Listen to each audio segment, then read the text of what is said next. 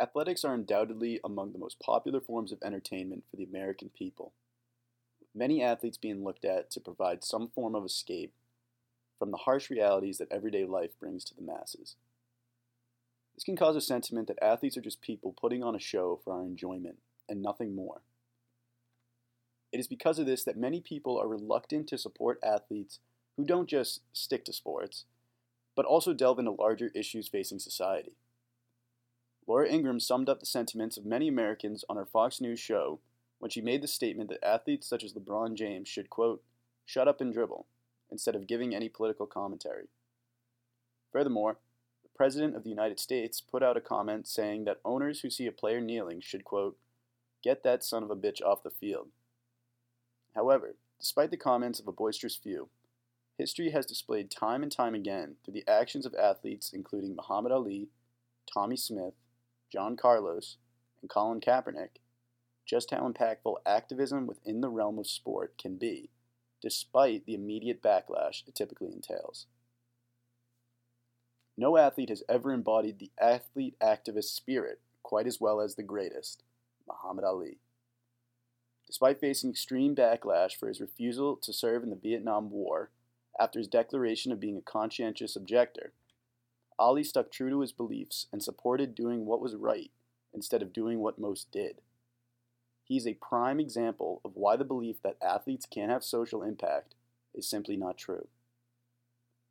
Muhammad Ali was blunt when asked why he would risk his whole career and even imprisonment in order to protest the war, saying, quote, what's wrong with me going to jail for something I believe in?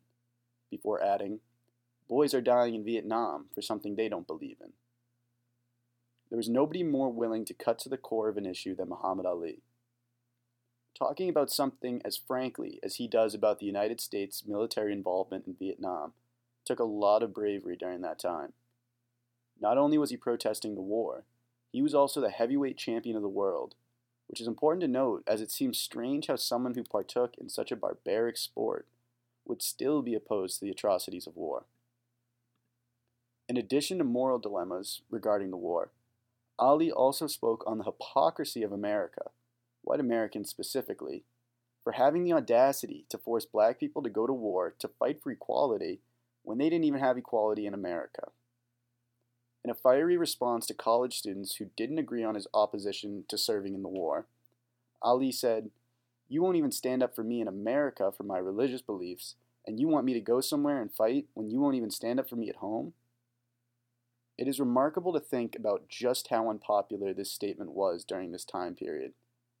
Ali was considered a traitor by some simply for refusing to kill for a country that doesn't even seem to care about his faith, religion, or in the broadest sense, him.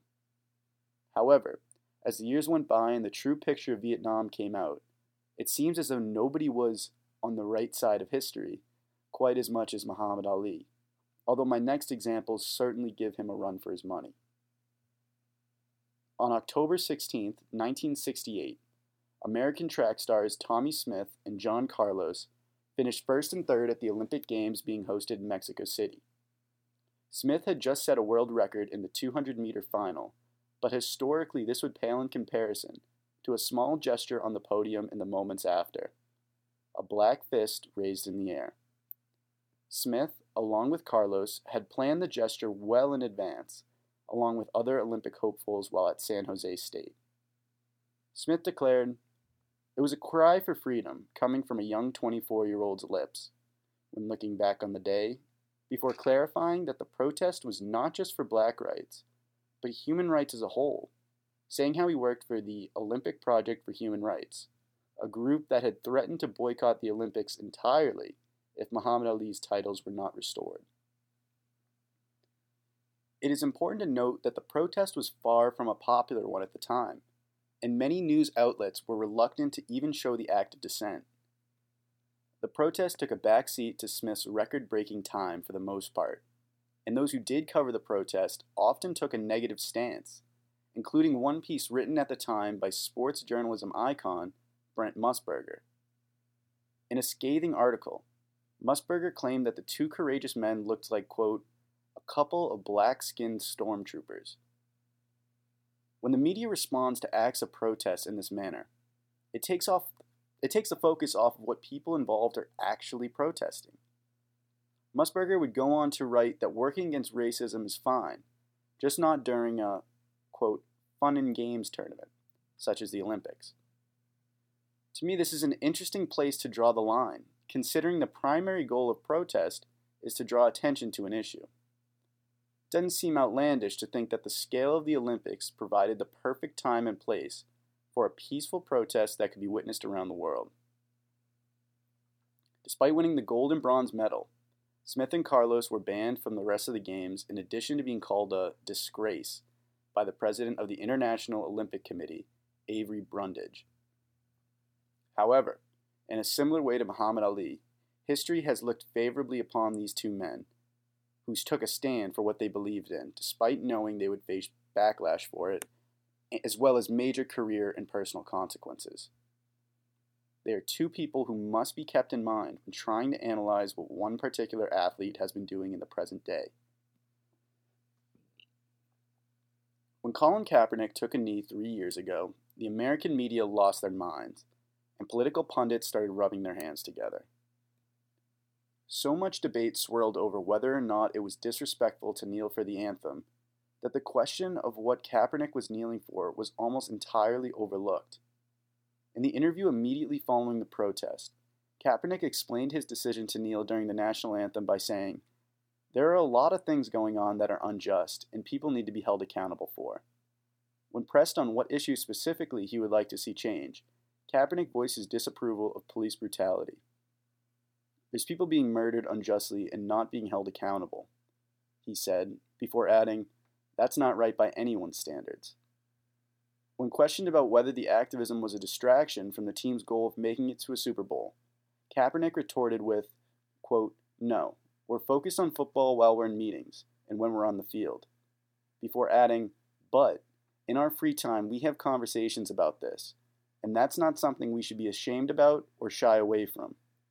There's a social responsibility we have to be educated on these things and talk about these things." There's no doubt that Colin Kaepernick has become one of, if not the, most polarizing athletes of our time, and it is not hard to understand why when people continuously demonize what he's trying to do. Bill O'Reilly of Fox News claimed that Kaepernick is, quote, "missing the bigger picture of his country." But I don't understand what the bigger picture he's referring to. Is it the fact that police are able to murder unarmed civilians without any consequences? Is it the fact that mass incarceration has created what some scholars call, quote, "the first genuine prison society in history"? I don't ask this facetiously. I would truly like to know. Based on the historical precedents provided by athletes such as Ali, Smith, and Carlos, there seems to be undeniable similarities as to what is happening in the present day with Colin Kaepernick. The NFL serves as a fun and games tournament for millions of Americans every Sunday. And so it is no surprise that people don't seem to enjoy having the fun interrupted with a little bit of bitter reality. However, the notions that athletes have never been in the right when standing up for what they believe in is just flat out incorrect. America is approaching a pivotal time in its history with people being able to access more information at their fingertips than ever before. The internet has created an extremely low barrier to entry for obtaining knowledge about issues that would previously have been reserved for only the most elite in society. However, the rhetoric used on TV and other mediums continuously focuses on people and events rather than getting down and dirty into the ideas, or the true core of the issues being talked about. The responsibility of deciding what is right and wrong cannot be left solely up to the media to determine. It has to be decided by the people too. The courageous actions of Muhammad Ali, Tommy Smith, and John Carlos demonstrate how just because an opinion or stance is unpopular at the time does not necessarily make it wrong, with the same logic applying to popular ideas. With that in mind, it is of the utmost importance that the current case of Colin Kaepernick taking a stand against police brutality and inequality be looked at through the most critical of lenses. This could be one of the first times that Americans get it right in the present day instead of looking back in reverence years from now when people forget all about the issues he's trying to raise awareness for. There's a fantastic quote commonly attributed to the former First Lady of the United States, Eleanor Roosevelt, that states, "Great minds discuss ideas, average minds discuss events, and small minds discuss people." It is so easy to get bogged down in the details of certain people and events that the idea never even gets talked about. However, with the knowledge of brave athletes in the past, there is certainly hope for a brighter future. A future where the exchange of ideas is put before the exchange of ignorance.